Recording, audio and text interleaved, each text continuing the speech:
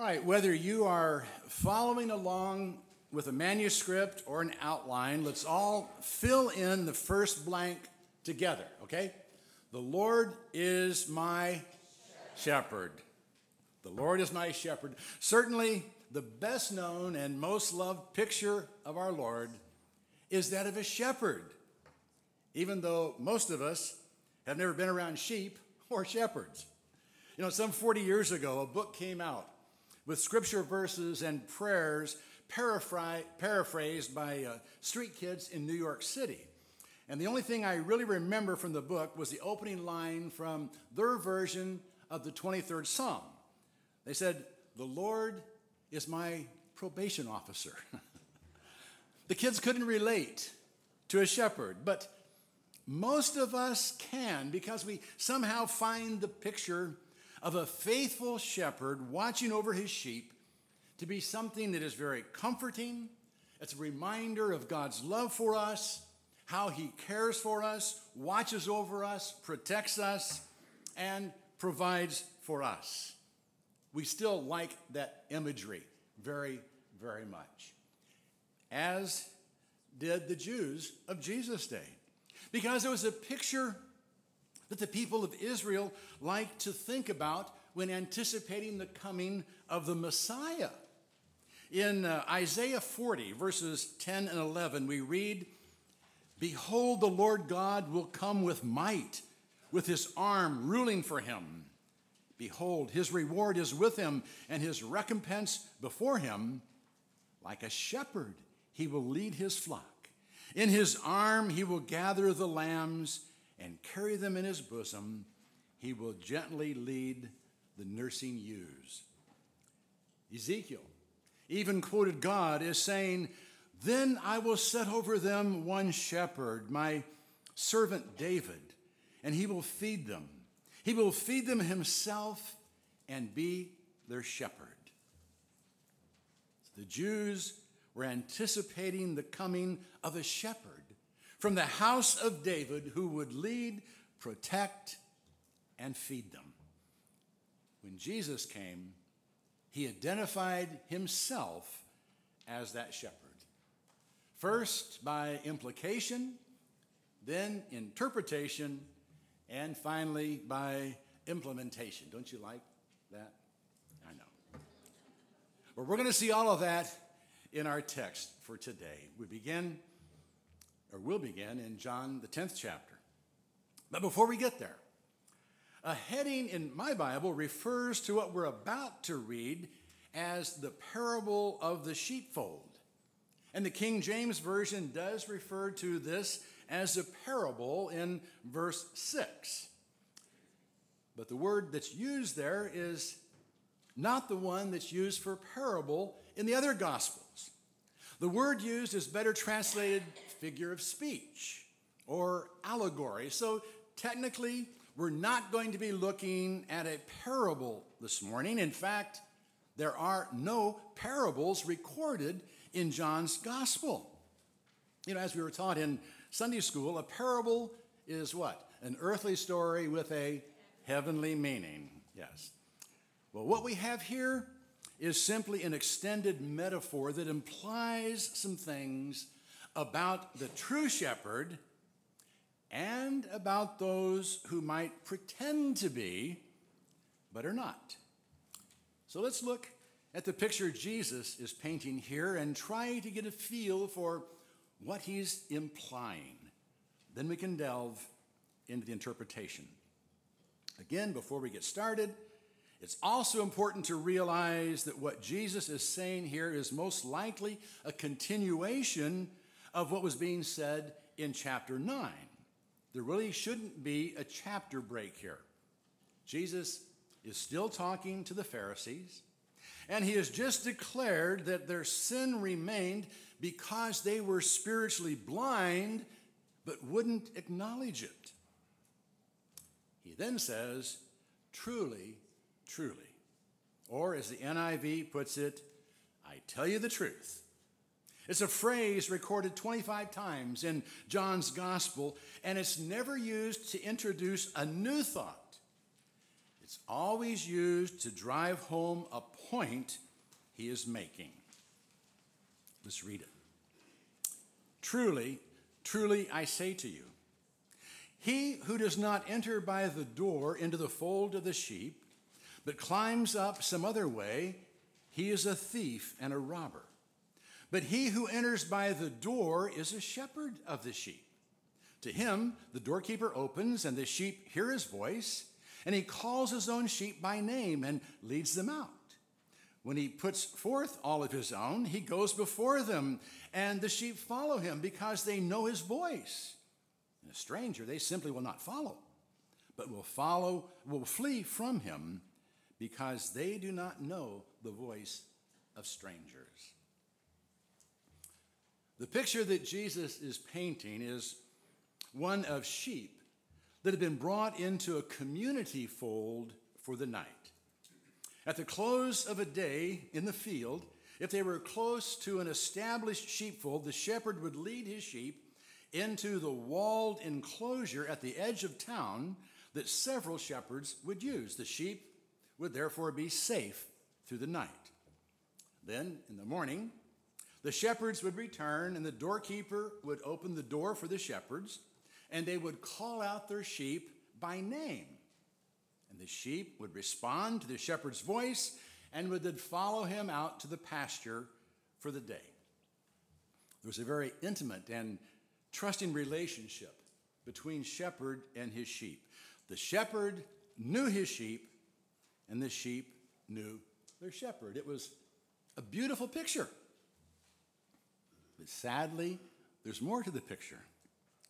Thieves and robbers were also in that picture, trying to steal the sheep. Now, they couldn't just walk through the gate. The doorkeeper wouldn't let them in. But that wouldn't keep them from trying to get to the sheep. They would climb over the wall if they had the chance and carry sheep with them back over the wall. Or they would pretend to be shepherds and through deceit get through the door and call to the sheep.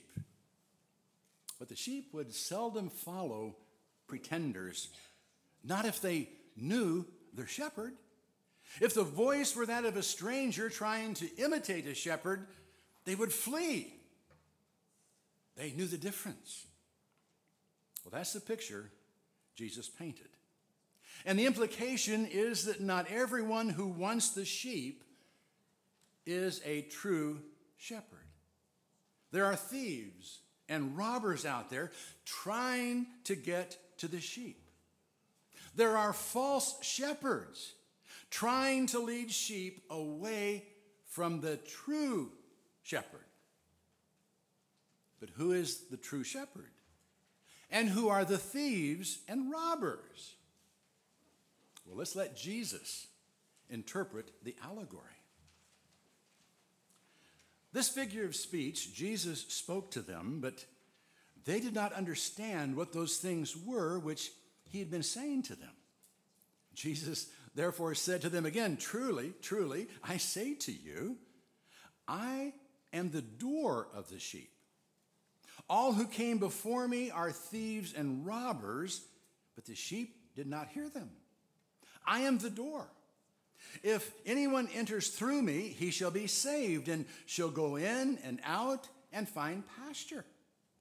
The thief comes only to steal and kill and destroy. I came that they might have life and might have it abundantly. I am the good shepherd. The good shepherd lays down his life for the sheep. He who is a hireling and not a shepherd, who is not the owner of the sheep, beholds the wolf coming and leaves the sheep and flees, and the wolf snatches them and scatters them. He flees because he's a hireling and is not concerned about the sheep. I am the good shepherd, and I know my own, and my own know me, even as the Father knows me, and I know the Father, and I lay down my life for the sheep. And I have other sheep, which are not of this fold. I must bring them also, and they shall hear my voice, and they shall become one flock with one shepherd. Jesus begins by identifying himself as the door through which the sheep enter the fold. He's the one through whom men come into the presence of God. Now, obviously, he did change the imagery a bit here by describing himself as a door, but it still fits the picture of a shepherd and his sheep. When the shepherd was not able to get his flock into a communal fold, he would fashion one for his flock out of stones or briars or perhaps even a cave, and he would then become the door to the fold by lying across the entrance while he slept, keeping the sheep safe from intruders. Jesus was simply saying he's the door that brings security, eternal security, to the flock of God. By comparison, he said, all who came before me are thieves and robbers. But who's he talking about? Obviously, he's not talking about the prophets who came before him. They were sent by God to tend his flock. They weren't thieves and robbers. The clue to their identity might be found in the present tense. He says, all who came before me are. Now, he doesn't spell it out, but it appears that he's talking about the Pharisees. They were the thieves and robbers who only pretended to be shepherds of the flock. They actually came to steal and kill and destroy, if not physically, at least spiritually. They had no love for the sheep. They were only after what they could gain by posing as shepherds and keeping the sheep from the true shepherd. You know, when the blind man decided to follow Jesus, they kicked him out of the synagogue, if not physically, at least spiritually, by excommunicating him. They wanted to discourage others from following his lead. They didn't want them going after Jesus, even though it was evident that he was the one who could open their eyes and give them an abundant life. They wanted to keep control over the blind beggars who were imprisoned in their legalistic fold. They were like the mullahs, the cult leaders, and egotistical clergymen today. The last thing they want is for their followers to have their eyes opened and to discover the freedom available in Christ. They want absolute control over the sheep they have stolen. They live off the backs of their flock and expect their sheep to give up everything for them or the cause they champion. We read of illustrations of this constantly. It's happening. But Jesus is the true shepherd. He came to bring abundant life to the flock of God. He came to set them free from sin and from religious oppression. And he was willing to lay down his life to do it. A good shepherd must be willing to do that. A good shepherd willingly risks his life for his flock. David had done that. When Saul questioned his ability to take on Goliath, he said, "Your servant was tending his father's sheep. When a lion or a bear came and took a lamb from the flock, I went out after him and attacked him and rescued it from his mouth. And when he rose up against me, I seized him by his beard and struck him and killed him. Your servant has killed both the lion and the bear, and this uncircumcised Philistine will be like one of them." What a picture of David, the little shepherd boy, the good shepherd. He risked everything to protect his flock, and a good shepherd always does that. Jesus was the good shepherd. And as a good shepherd, he was willing to face death, to even lay down his life for the sheep. A hireling wouldn't do that. He would flee when he saw the wolf coming. He was only in in it for the money. They weren't his sheep. He really didn't care about them. Jesus is not like that. He's the good shepherd. He cares about his sheep. He knows them, and they know him, and they trust him. His bond with his sheep is like his bond with his Father. Nothing can make him abandon his sheep. He was willing to lay down his life for his sheep. Not just risk it to defend them, but to actually lay it down sacrificially on their behalf. And he says he was willing to do that for all his sheep, even those in other flocks. Now, that's an interesting phrase there. When Jesus said that, he was making it clear that he's more than just a Jewish Messiah. He's not just our God. He came to be the shepherd of all God's people, and anyone who would heed his voice and follow him would be included in the flock of God. That's the interpretation of the allegory. It's a contrast between Jesus and false shepherds. Jesus and Jesus alone is the good shepherd and the door through which the sheep find safety. The account, however, doesn't stop there. We've seen this truth implied and even interpreted, but it's imperative that we go beyond allegory to see how it was to be actually implemented. Let's read on. For this reason, the Father loves me, because I lay down my life, that I may take it up again. No one has taken it away from me, but I lay it down on my own initiative. I have authority to lay it down, and I have authority to take it up again. This commandment I received from my Father. There arose a division again among the Jews because of these words. And many of them were saying, he has a demon and is insane. Why do you listen to him? Others were saying, these are not the sayings of one demon possessed. The demon cannot open the eyes of the blind, can he? As the Good Shepherd, Jesus would willingly lay down his life, voluntarily and sacrificially. Not many do that. You know, thousands have voluntarily and sacrificially risked their lives for the freedom and security of others. And many lives are taken in the course of battle, and we honor those who are willing to risk it all for our benefit. But Jesus didn't just risk his life, he gave it. He had complete control over life and death. No one took his life from him. He gave it on his own authority, by his own initiative, and he did so to be able to take it up again, he said. He willingly died so he could rise again. And he did it for our sake.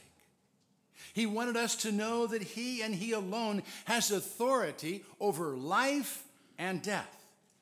That he is the shepherd who can take us through the valley of the shadow of death with no fear, because he's been to the other side and back again.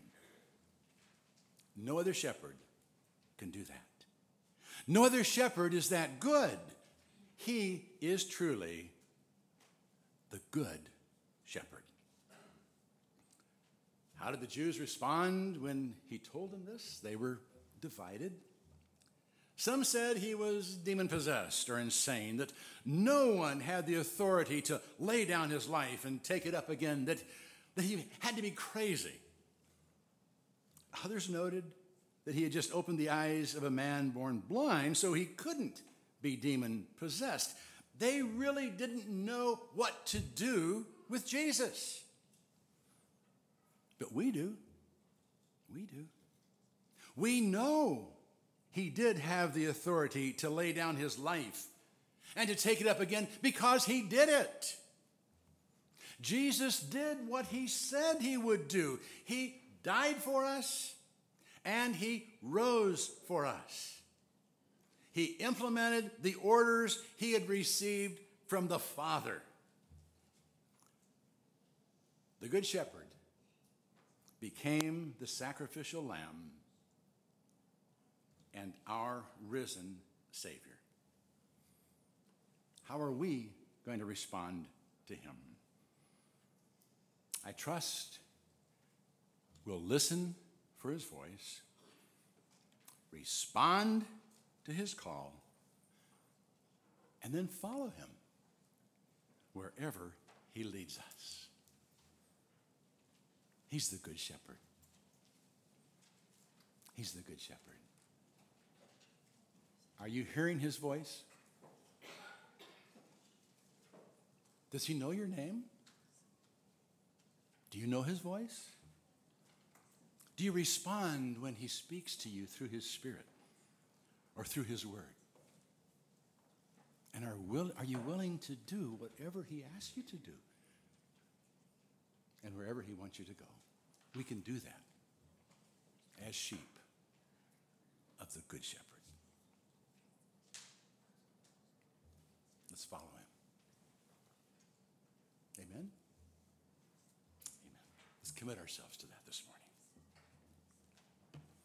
Savior, like a shepherd, lead us.